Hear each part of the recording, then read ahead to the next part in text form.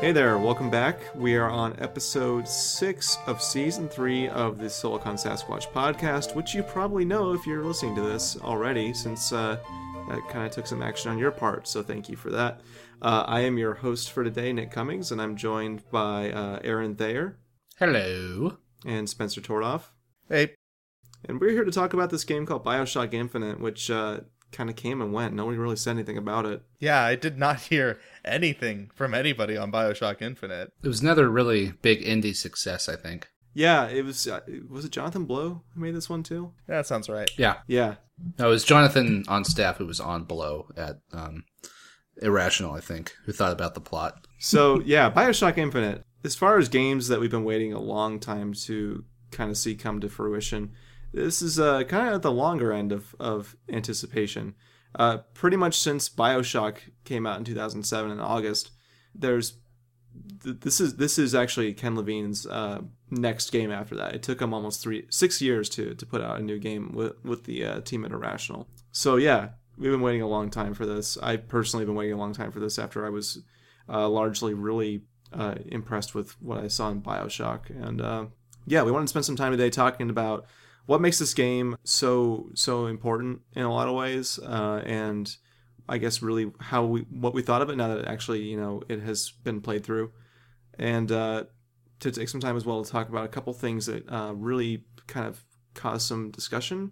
One of those being the issue of violence and gore in the game, and the second being that ending. So, but first, I'd love to start with some general impressions. So, hang on, just to warn anybody who hasn't finished the game yet. There are going to be spoilers in this. If you have not completed the game and you don't want it spoiled for yourself, turn this off now, finish the game, and then turn it back on. Yes, spoiler 1 is Andrew Ryan was actually your father in the first BioShock. Oh, thank you. You're really helping here. Oh, come on. That was 6 years old. Also, if you have a Symphony of the Night save on your hard drive, Andrew Ryan will call you out as a Castlevania fan. Yes.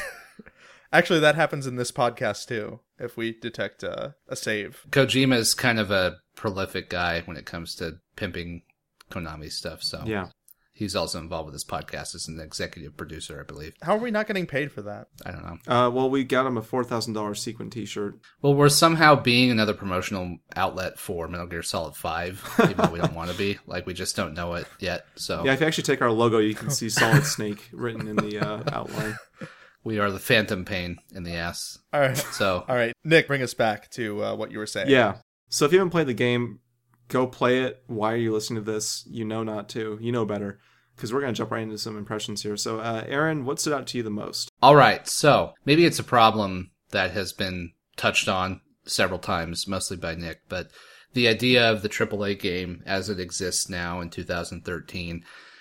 And is it relevant? Is it necessary? Are we tired of it? Now, I think BioShock is kind of this weird exception. Even the second one, which wasn't made by Irrational, it was made by kind of a bunch of studios at 2K, which is the parent company that publishes the BioShock series proper.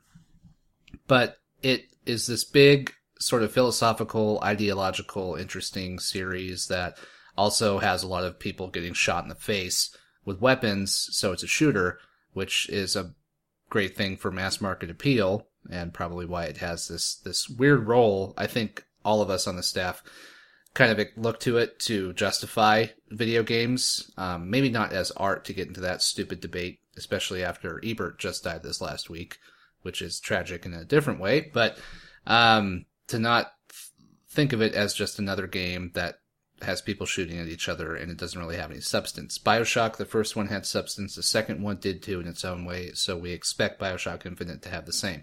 And overall, I think it did. But I also, I guess, through my own, maybe this is the negative aspect of success, but I expected it to maybe do more for me emotionally than I was fair to the game. After BioShock kind of turned my perceptions around, not having been someone who read Ayn Rand or looked into that sort of stuff before ever in my reading career, I was opened up to a new world of this interesting sort of philosophical concept in the form of a game where people get shot in the face.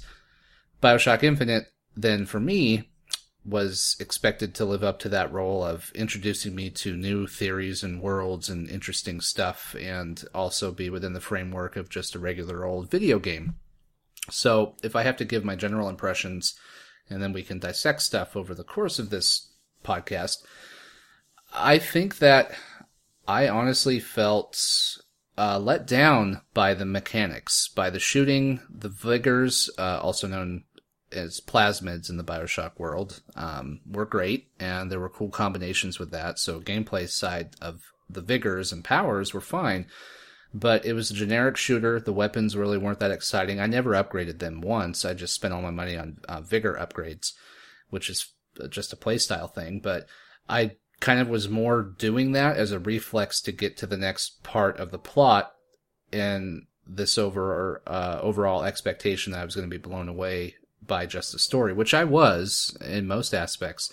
But I also think that it kind of had its own head up its digital ass a little bit in a way. So that's not a bad thing, but I guess, so to summarize that, I think it was a great game, and I want to play it again to reiterate some ideas I have about it, but I think that its own shooting mechanics got in the way of it just being the game that we can all focus on and go, hey, this is where video games can actually do some great adult ideas and progress the industry as a result, kind of like BioShock, the first one, did. Yeah. How dare you? I'm sorry. That was maybe a little harsh there. No, go for it, man. I had none of those complaints. I mean, I thought the shooter mechanics were ranging from solid to extremely fun. I thought it had a decent variety of weapons.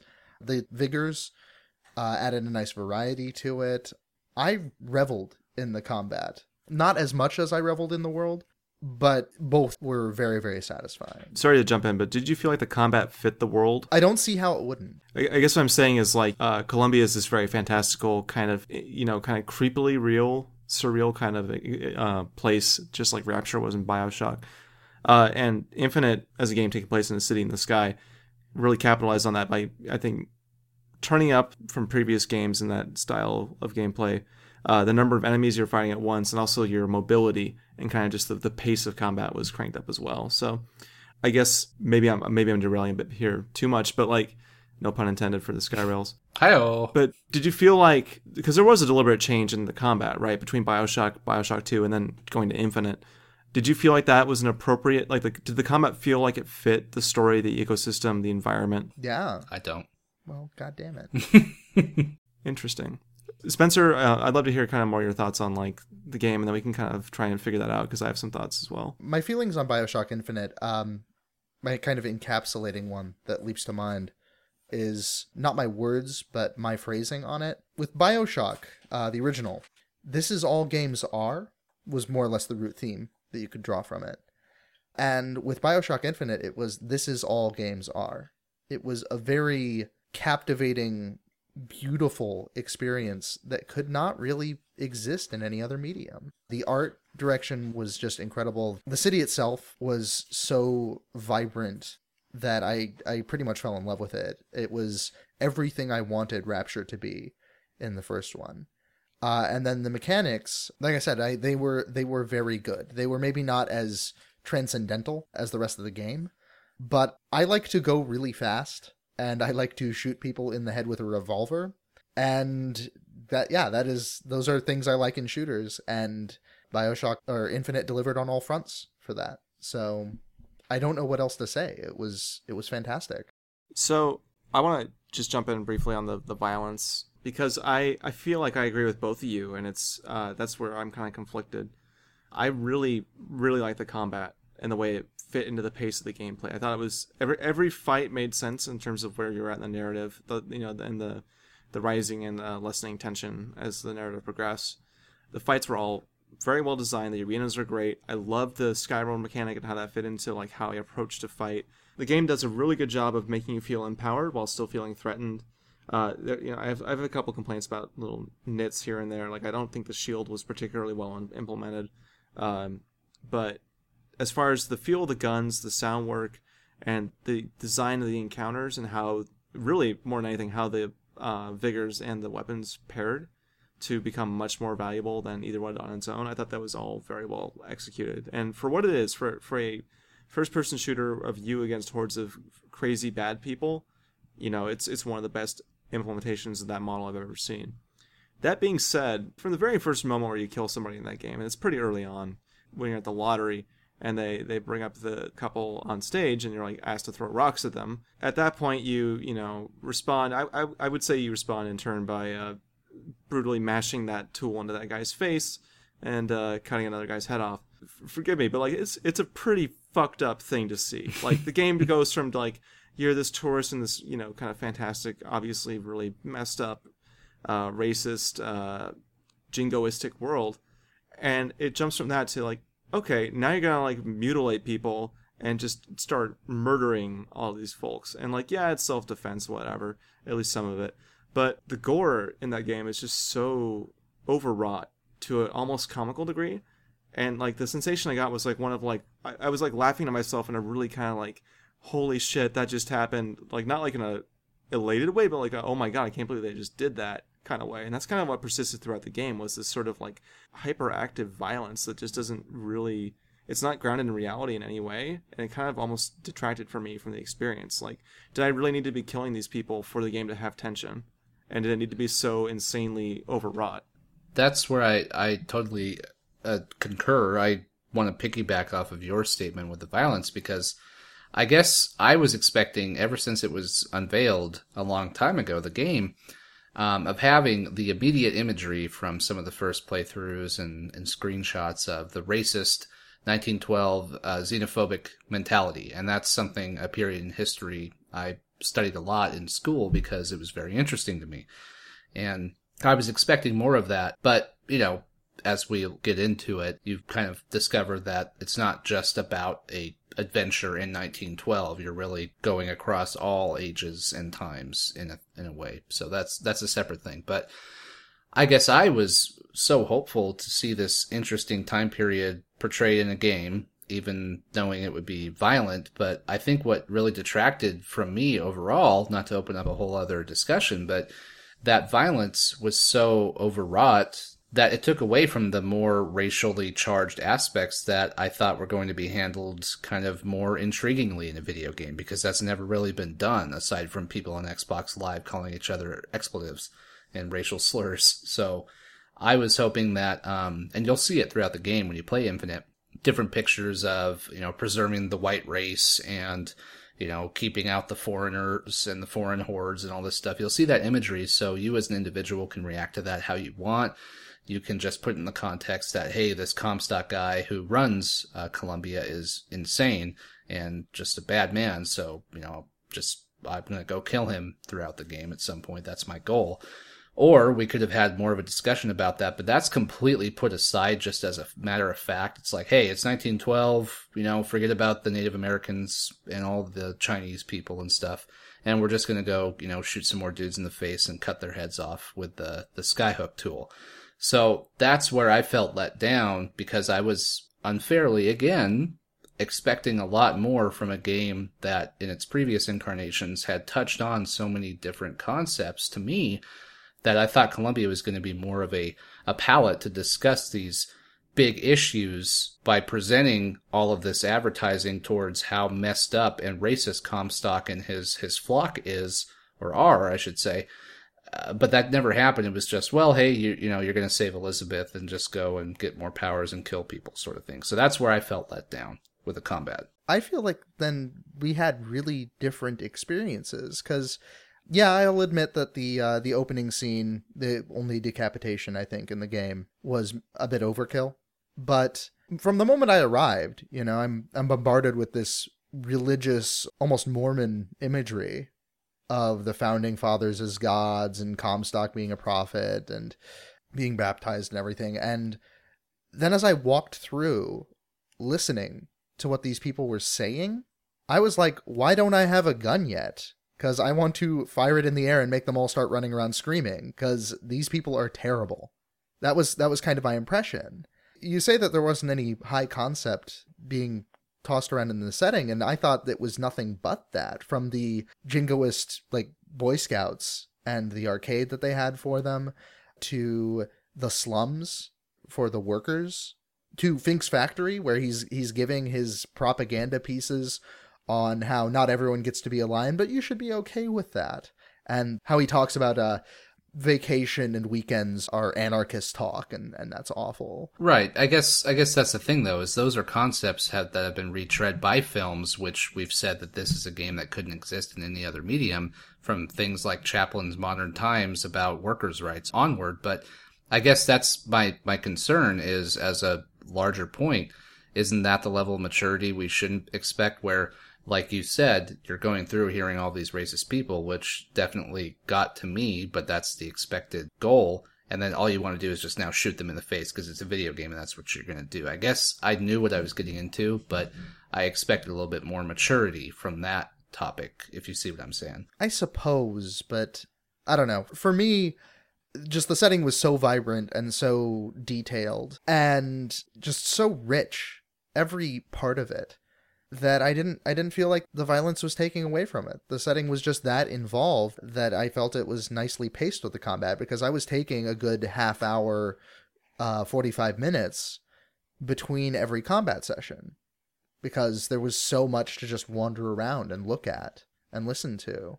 So I think I would agree with that in that it fit the pacing, and it really did, like, it added a good dramatic tension when combat did come in. But when you look objectively at like what the game was saying, how it was presenting its world, and how you move through it, did the violence that you were committing to get through it, did it feel like it fit for you? And it sounds like it did, and that's totally cool. I think that's the real issue that we were trying to. Yeah, I didn't think it was that out of spec. Now, granted, I primarily play first-person shooters. I play a lot of first-person shooters, so it's entirely possible that I'm so jaded I didn't notice, but it just did not seem that out there. And it wasn't like we were playing Postal or anything. It was a fantasy-ish shooter with a lot of fast pacing, and maybe it was kind of gory, but I've played gorier. So I want to kind of highlight one thing that stood out to me, which is I came into this game from the context of BioShock, the original. And that was not by any means a peaceful game. Right.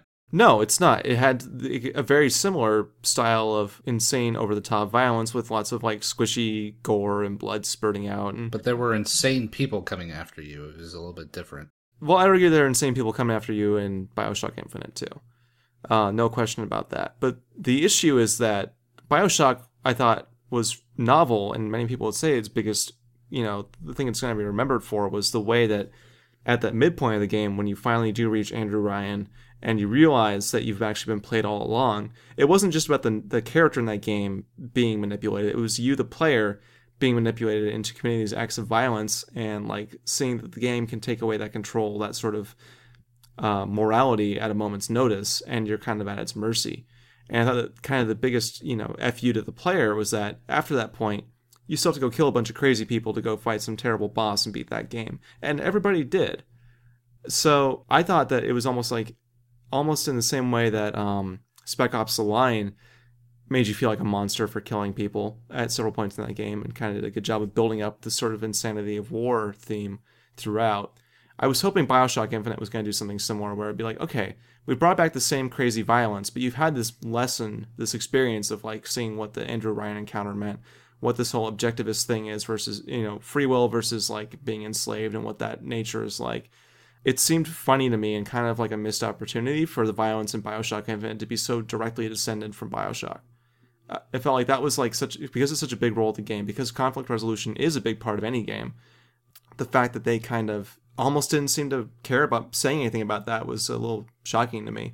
The only feedback you really get on the reprehensible nature of what you're doing is from Elizabeth, who kind of like will gasp or like hide for a bit, but then she goes off and helps you kill more people. So she kills someone herself throughout the game. That's true. Okay, I can see that as maybe being a point if you were expecting a BioShock-like twist.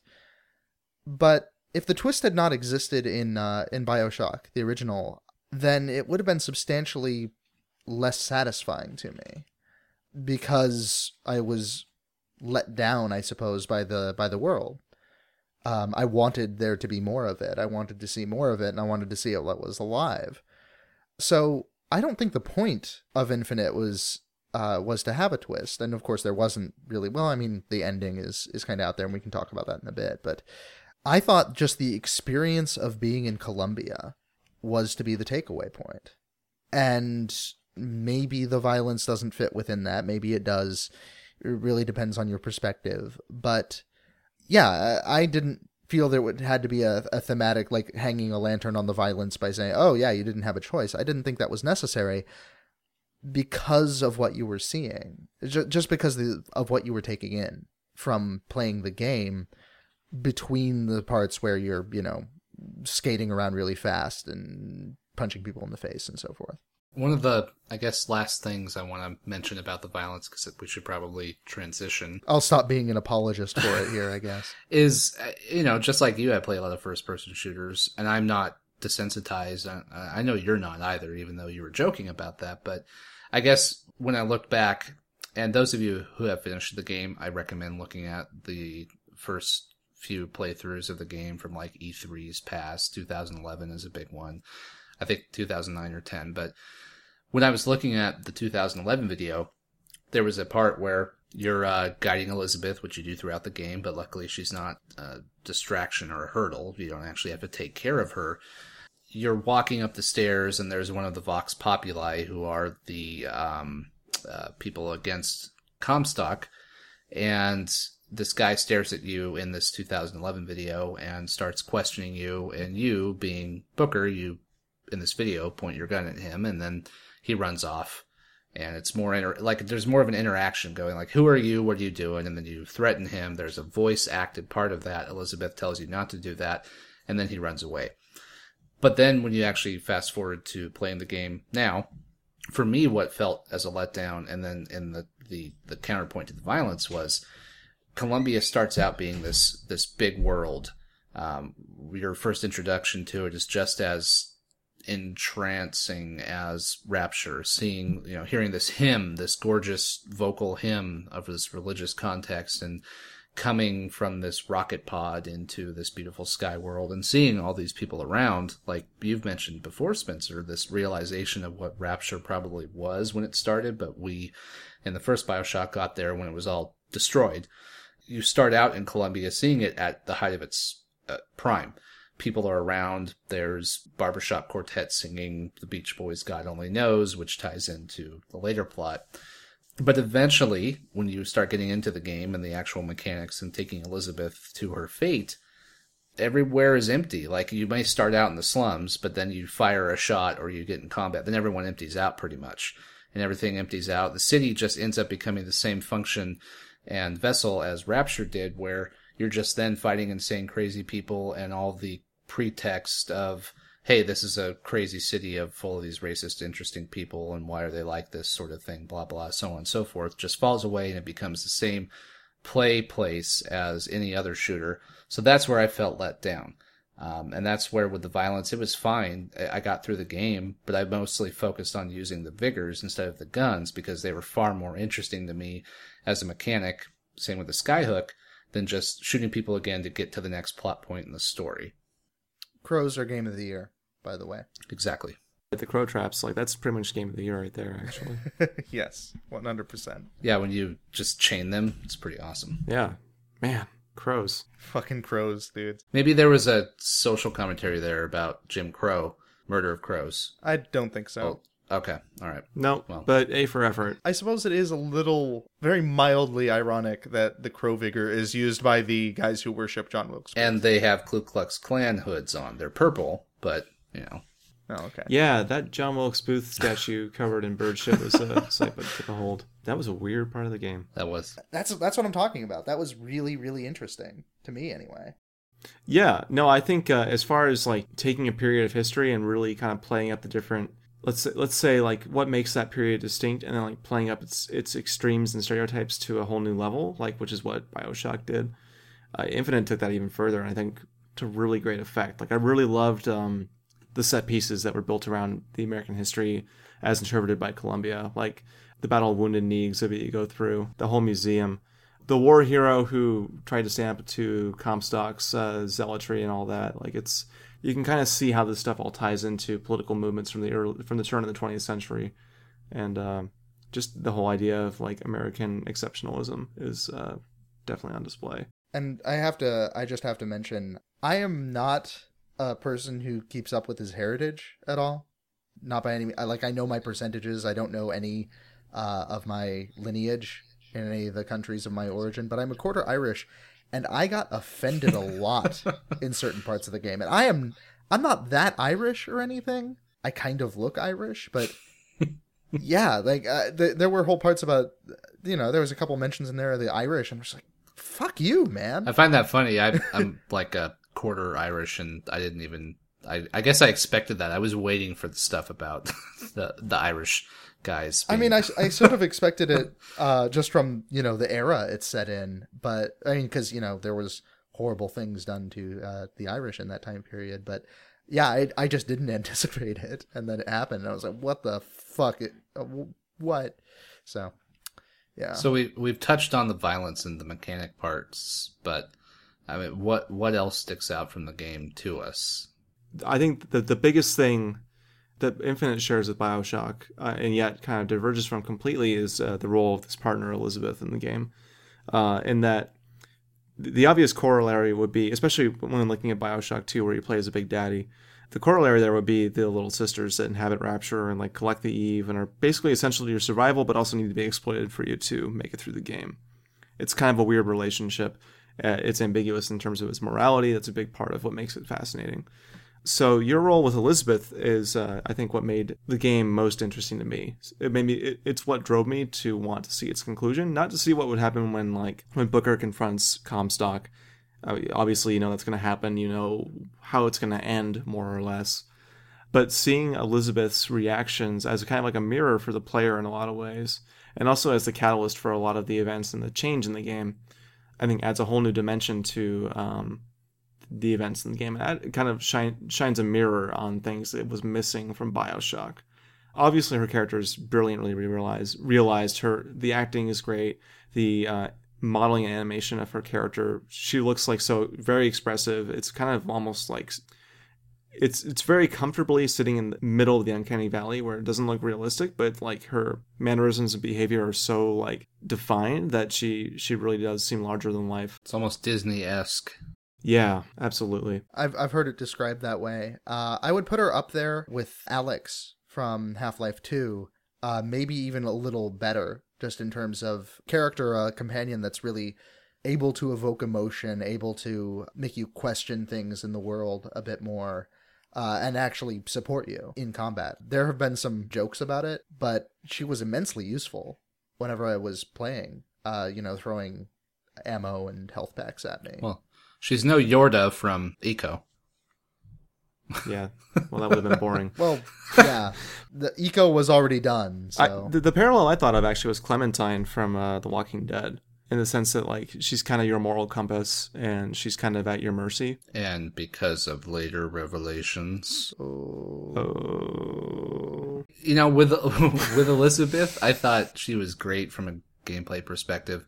I don't know. I feel like I'm going to come off sounding just overall harsh to the game, but I love the shit out of it. I'm going to play it again, and I think it's, as one review put it, the best sort of end to this generation, the last good big game example of what this last generation of games has been capable of and transition to. But still with Elizabeth, I guess I bought too much into the propaganda of Irrational of how this interactive companion will change the way you feel about games and the emotionality of every interaction she does and, her mannerisms and stuff. In the end, she just became another like, hey, here's another coin every 5 minutes, Booker, and here's another salt refill and stuff. She just kind of became repetitive in that sense. So, like you're saying, Nick, she was my drive to get to more points in the story, not the confrontation with Comstock, but I think that it was a little bit overwrought to have all these expectations of her being the best thing ever. I think it's another one of those like lesser of the few evils of companions go. She was good, but I think that's unfair to the game because you listen to something that came out of a marketing person's mouth. Ken Levine's mouth too. I mean,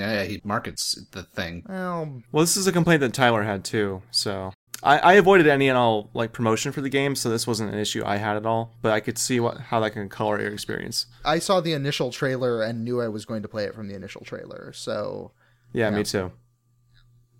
But like I do remember from that trailer, like that first walkthrough of Columbia, like the differences between what they showed and what they said that would be, capable. Like they made a big deal out of the fact that you didn't have to fight everybody you came across, which frankly kind of became bullshit after about 90 minutes into the game, where every combat sequence was required. So yeah, I mean, the final product of a game is always going to be wildly different, particularly when a game has been in development for a long time and is, first shown several years before it's even released. But I think what we'll probably find out in the future, I think it's fair to guess this, is that this is not the game that Ken Levine and Irrational originally envisioned making.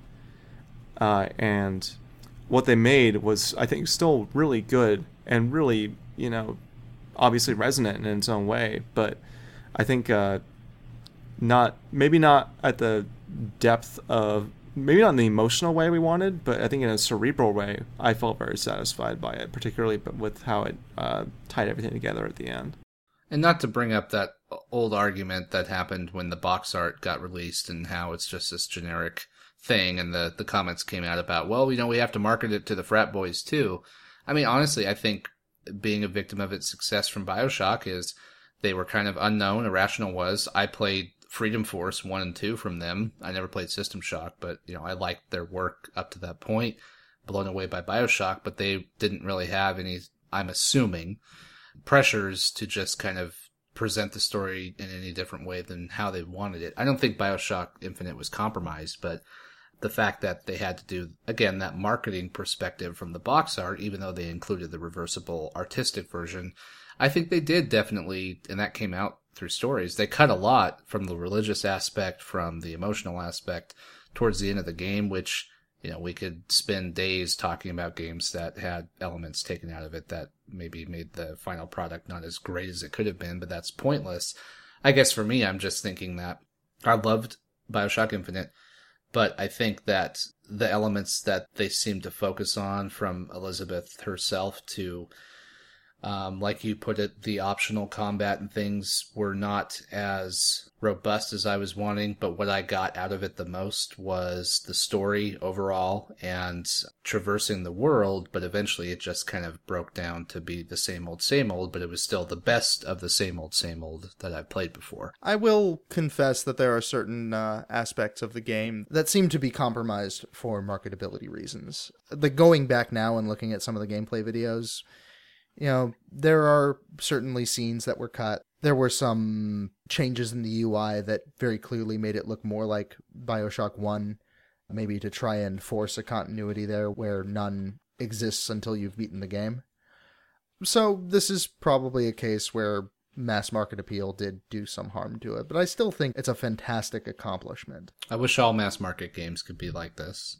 Conversely, I wish that Irrational would cut ties with Take-Two and Kickstarter something and just do whatever they want with it, because I imagine that would be completely incredible, and they would not have to answer to anyone but themselves as far as, if they wanted to go off the deep end on the religious aspect or anything. They wouldn't have somebody in marketing telling them, oh, well, we still want Mormons to play the game, guys, or whatever. It's twice you've mentioned Mormons. I'm sensing a theme. Comstock's house looks exactly like the Mormon temple. Yeah. And there were some other apparent, like the whole idea of an American prophet. Hey, having just recently seen the Book of Mormon, I get it. Man, I haven't seen that yet. Anyway. It's great. My point is, yeah, I'm mentioning Mormons a lot, but there are definitely parallels to draw. I think that's the point of the whole podcast. Mormons, you guys. Yeah, we're actually just pushing our anti-Mormon agenda here. That's the whole purpose of this podcast. So, was Booker the Latter-day Saint then, when we really get down to it? Or was it Comstock? Because they're two sides of the same coin. So let's get to that. Let's just take it a step further. Who is the Latter-day Saint in the Latter-day Saints Church? Okay, no, we're done with this. So, yeah. Okay. Moving on. That's the best segue I think we've ever had. We'll see if it makes it in. Yeah, I just need like a shut the fuck up Spencer button. And we'll... That is what I do when I edit, is I mute myself for whole sections. So All right. You're out of your element. We'll fix it in post. We'll fix it in post. I think we should jump to the ending. And when I say the ending, I don't really mean like the denouement of the game, if you will, to use my terrible French accent, but more to like just talk about the game is making a statement because it's a Ken Levine game and because it's an irrational game. And that whole revelation comes to light from pretty much the moment you confront Comstock to the game's ending credits. And the revelation comes, from the story of what happened to Elizabeth's finger and why is she wearing the thimble. Which is something I bet a lot of the frat boys that might have picked up the game based on the box art didn't even notice the pinky finger was gone until it was talked about. Yeah, they probably did not notice. So what does it mean for you guys to have played that game knowing that, obviously it's always, the game was based around this whole idea of like infinite dimensions, infinite possibilities, infinite Bioshocks, which is, there's no better example of that than when you are taken to Rapture and, the songbird is drowning out there, much like a Big Daddy would if it wasn't, capable of breathing water. Bad example, but you know what I mean. Like, Spoiler. I just want to throw out there, in the background of that scene, in the next tunnel, there is a little sister crying over a dead Big Daddy that is visible behind Songbird. Yeah. I did not see that. So just, parallels and so forth. Yeah. So the whole point of the ending sequence was Elizabeth showing you, the player, and I guess Booker, the character, at the very least in this game, in this world, there are infinite possibilities. There are infinite choices and infinite outcomes that can lead to different scenarios in life. And what the game made so interesting to me was like showing how if you make those things overlap, if you bridge those connections, all this crazy shit can happen. But at the same time, there's only really one way to resolve any of it. So the game ends with the revelation that Booker has, just as a player does, at least in my case, that he is Comstock the whole time. That Comstock was born out of his desire to purge himself from his sins for, the deeds he committed at the Battle of Wounded Knee. And that was him being born again as this new person who became, in turn, a religious zealot. And that, in fact, trying to rescue Elizabeth this whole time, or Anna, his daughter, Booker's daughter, you're trying to rescue her from another version of Booker. Like, there never was this other villain. It was all just a different side of the same person. And really, it was an internal struggle over the choices that he made as a person. So, with that in mind, what were your guys' impressions of the ending? Was there anything that you feel like I didn't interpret correctly? And what do you think really is the overarching message behind all that? For me, my mouth fell open the moment you got teleported back to Rapture and just kind of stayed open the entire time. Especially when they revealed Elizabeth was Kaiser Soze. No, I'm not actually doing that. But yeah, it was kind of this incredible revelation where, yeah, there was not actually a conflict there. It was an internal conflict that was externalized just because Comstock's version accepted forgiveness and yours did not. And I mean, there's a lot of that theme of absolution that's kind of bouncing around in Infinite, where, I mean, you have to get into the city by being baptized, and in a lot of the dialogue, it suggests he's trying to forgive himself for what happened to his daughter, and it still pains him a lot. It's very intriguing, the way that it plays with that, and it plays with the fact that he is the main villain, and I don't know, it's a little overwhelming to me. Again, when I was playing the epilogue, my mouth was just kind of hanging open the whole time, so... Yeah, it's a really interesting fucking thing. It's just, I don't know, it's kind of out there, but it's out there in a way that is very satisfying and very thought provoking. If Take-Two is looking for a box quote for BioShock Infinite Game of the year. Yeah, I would strongly suggest using Spencer's It's a quote fucking thing. back there. Spencer Tordov, Silicon Sasquatch. Look, if I publish a book, then Sir Mix-a-Lot's tweet at me is going on the back of the book, which is lol yep. So, And props for being real, the true life story. props for being real, yo.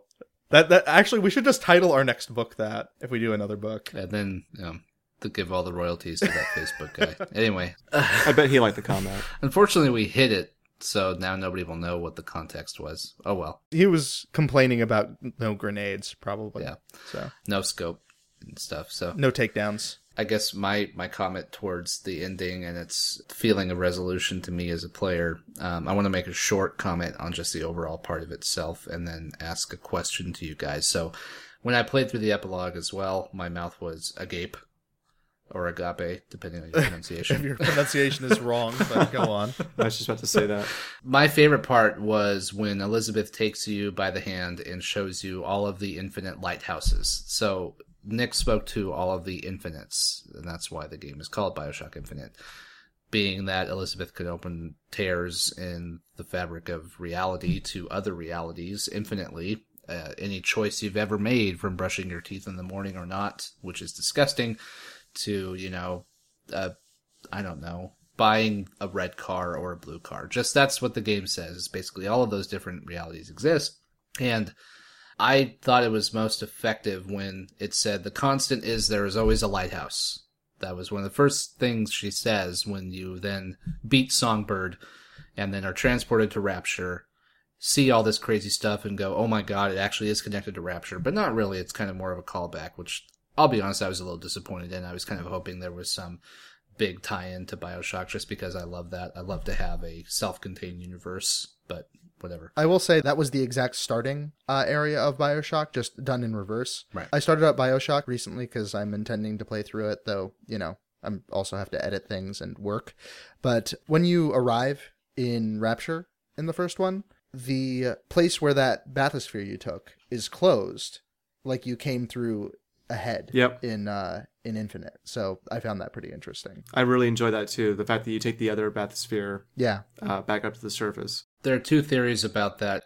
In BioShock, all of the recordings were speaking to only those with the genetic DNA makeup, be it cousins, nieces, or nephews, or whatever, of Andrew Ryan can use the bathysphere, which is, if you weren't paying attention in the first game, was the first clue that you, the player, Jack, are the son or whatever relative, if you didn't know at the time, of Andrew Ryan. That's the only reason the bathyspheres can work. Yet in Infinite, you and Elizabeth can use them or whatever. So that's like, okay, so maybe is Booker the opposite side of the coin, or Elizabeth's child, Andrew Ryan, or some crap like that. So that's a theory. Or are they just that universe's version Right. of Andrew Ryan, perhaps? Yeah. But either way, there's the theories of going to Rapture, and it's just the constant of there's always a lighthouse. So you go up in the bathysphere, you show up at the lighthouse from the first game, you can't go in that, but then you open the door and you go into this massive ocean filled with thousands of lighthouses just in the distance in front of you, this gorgeous sunset.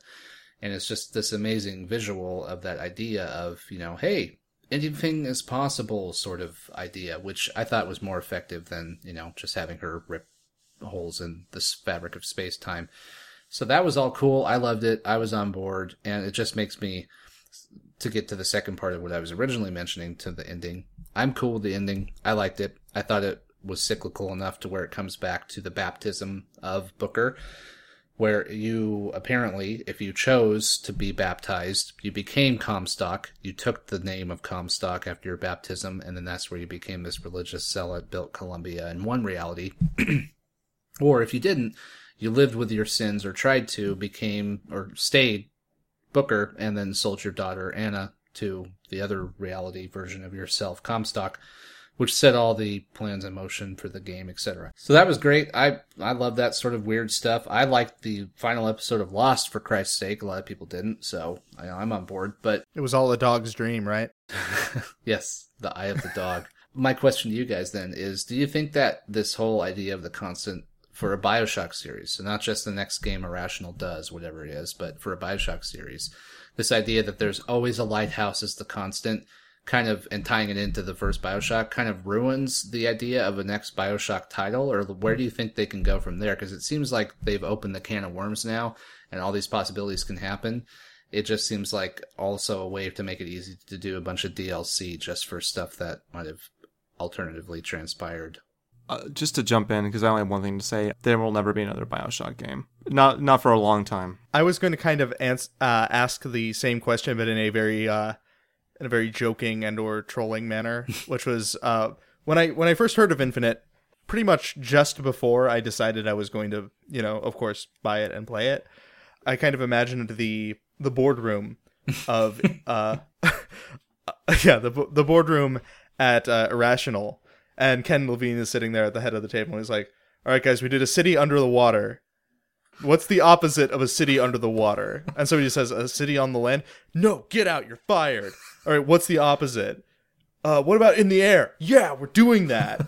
BioShock Plausible, it's a city within the ground. It's underground city. There's a city on the moon. Bunker Shock. Bunker Shock. Yeah. So I'm in agreement with Nick that there probably won't be another BioShock, at least as long as Take-Two doesn't force their hand. Because, BioShock 2 happened. And while I didn't hate it, I thought it was nice to see more of Rapture, even if the story was a little wonky. That was kind of them forcing the issue, making there be more content when they had not intended there to be. I would say without interference, there probably won't be another BioShock. But if Ken Levine can figure it out, how to do it, and still make it fresh and still make it interesting, I'm on board. I think that'd be great. I just don't think it's going to happen. DLC where you get to play catch with Andrew Ryan and you don't actually kill him with a golf club. They'll make a BioShock adventure game. You don't actually fight anybody. You just you're the little sister crawling through all of the tubes over Rapture, and it's like a Dig Dug type of game. It's just really... It'll be Sim Rapture, and it'll launch with always online DRM and be really bad. Will Cheetah Speed work? No. Cheetah Speed works in real life, but I'll touch on that later. Just one last thing. So if BioShock, the original, was really kind of about the notion of like freedom versus slavery and really choice versus being controlled, I thought Infinite was saying that choice is also kind of irrelevant in its own way, because no matter what, there's going to be like this critical mass. Like the story will play out the same no matter what, unless you get rid of the possibility of it ever taking place. Which, obviously Elizabeth isn't super stoked on, because that means she's never born. Or is she? It was implied. It was implied at the very, very end. The final post-credits scene. Yeah. But you know how that goes. It's for interpretation. So after they've drowned Booker, they disappear one by one, right? Right. But then there is that stinger after the credits where it's like you're back in Booker's office. He kind of gets up groggily and hears her crying in her crib, goes to see her, and then it just goes to black. I guess that's the implication. I mean, it's obviously very deliberate they didn't show her there, but let's end with that. What do you guys think that last epilogue scene was meant to say? I think it's another, I don't know. If I'm being overly critical, I think it's just an adaptation that a lot of films, books, movies, TV do, where it's just leave it to interpretation for the viewer. It's more fun that way instead of giving a definitive answer, because when you're being drowned as Booker, all the other alternate versions of Elizabeth fade away, but it cuts to black before ours, the one we've been playing with, does. I forgot about that. So there's that, and then the post-credits scene where, you're in the office and Anna's crying. Okay, well, you could, if you're just going to go the obvious or the easiest route, like, well, yeah, it's just, another reality. Maybe they live together happily ever after, where he never becomes either that version of Booker or Comstock, and then they just grow up together or something like that. But, of course, it's never going to be said. So I think that's the weakest part of the ending, this lack of specificity. And it's something that's a problem with me in all genres, even though I mentioned I like the Lost ending. I still like that. Or dislike a lot of it, where it just seems lazy storytelling. Well, hey, we've had this crazy infinite possibility world, and you resolved the problem, so you never become this evil man. And everyone else, fades away because they never existed. However, one still existed, or did they? They did, but maybe they didn't. Like that whole back and forth where it's just supposed to be fun from the writer's perspective to give that audience a non-definitive answer. I hate that in general. I think it's bullshit. So that was my least favorite part of the ending, like that. I think she exists. I think it just continues on to whatever you want to imagine it be. But maybe that's the comment where if you think that she exists still, then that's your infinite version of the ending. And then Nick's version is different. So is Spencer's. Ha-ha, sort of thing. I don't know. I mean, I could see it maybe being them trying to make it kind of open-ended. But I only really saw two possible interpretations of it. One being the happy ending. Oh, well, yeah, he's back with Elizabeth, or Anna, I suppose. And that's fine. I took it. I decided to take Spencer's version of it, as you put it, was that you can't fight it.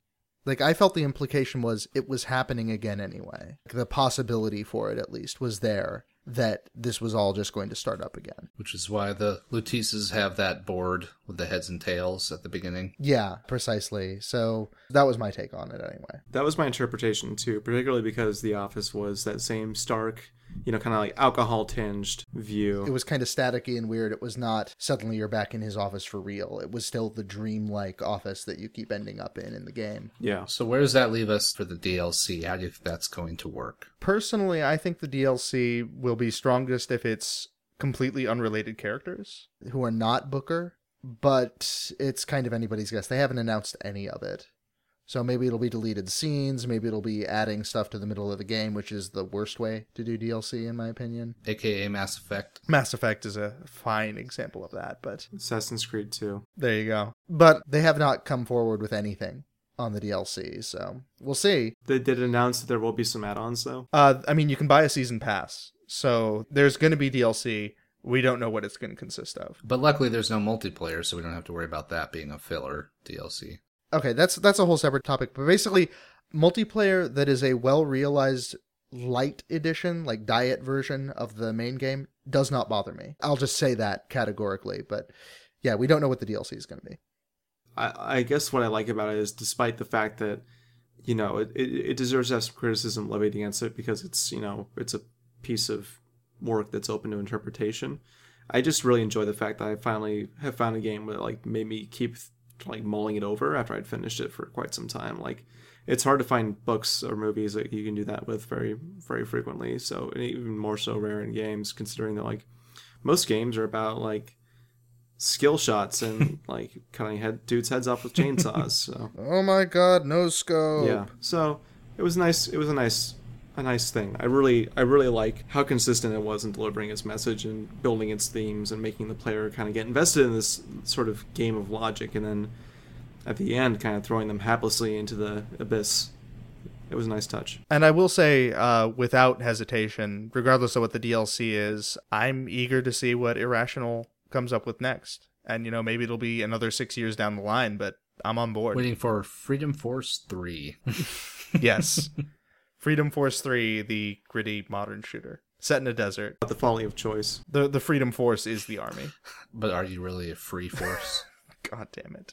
Yeah, I think that'll do it for us. Thanks, guys, for joining once again for this conversation that we had.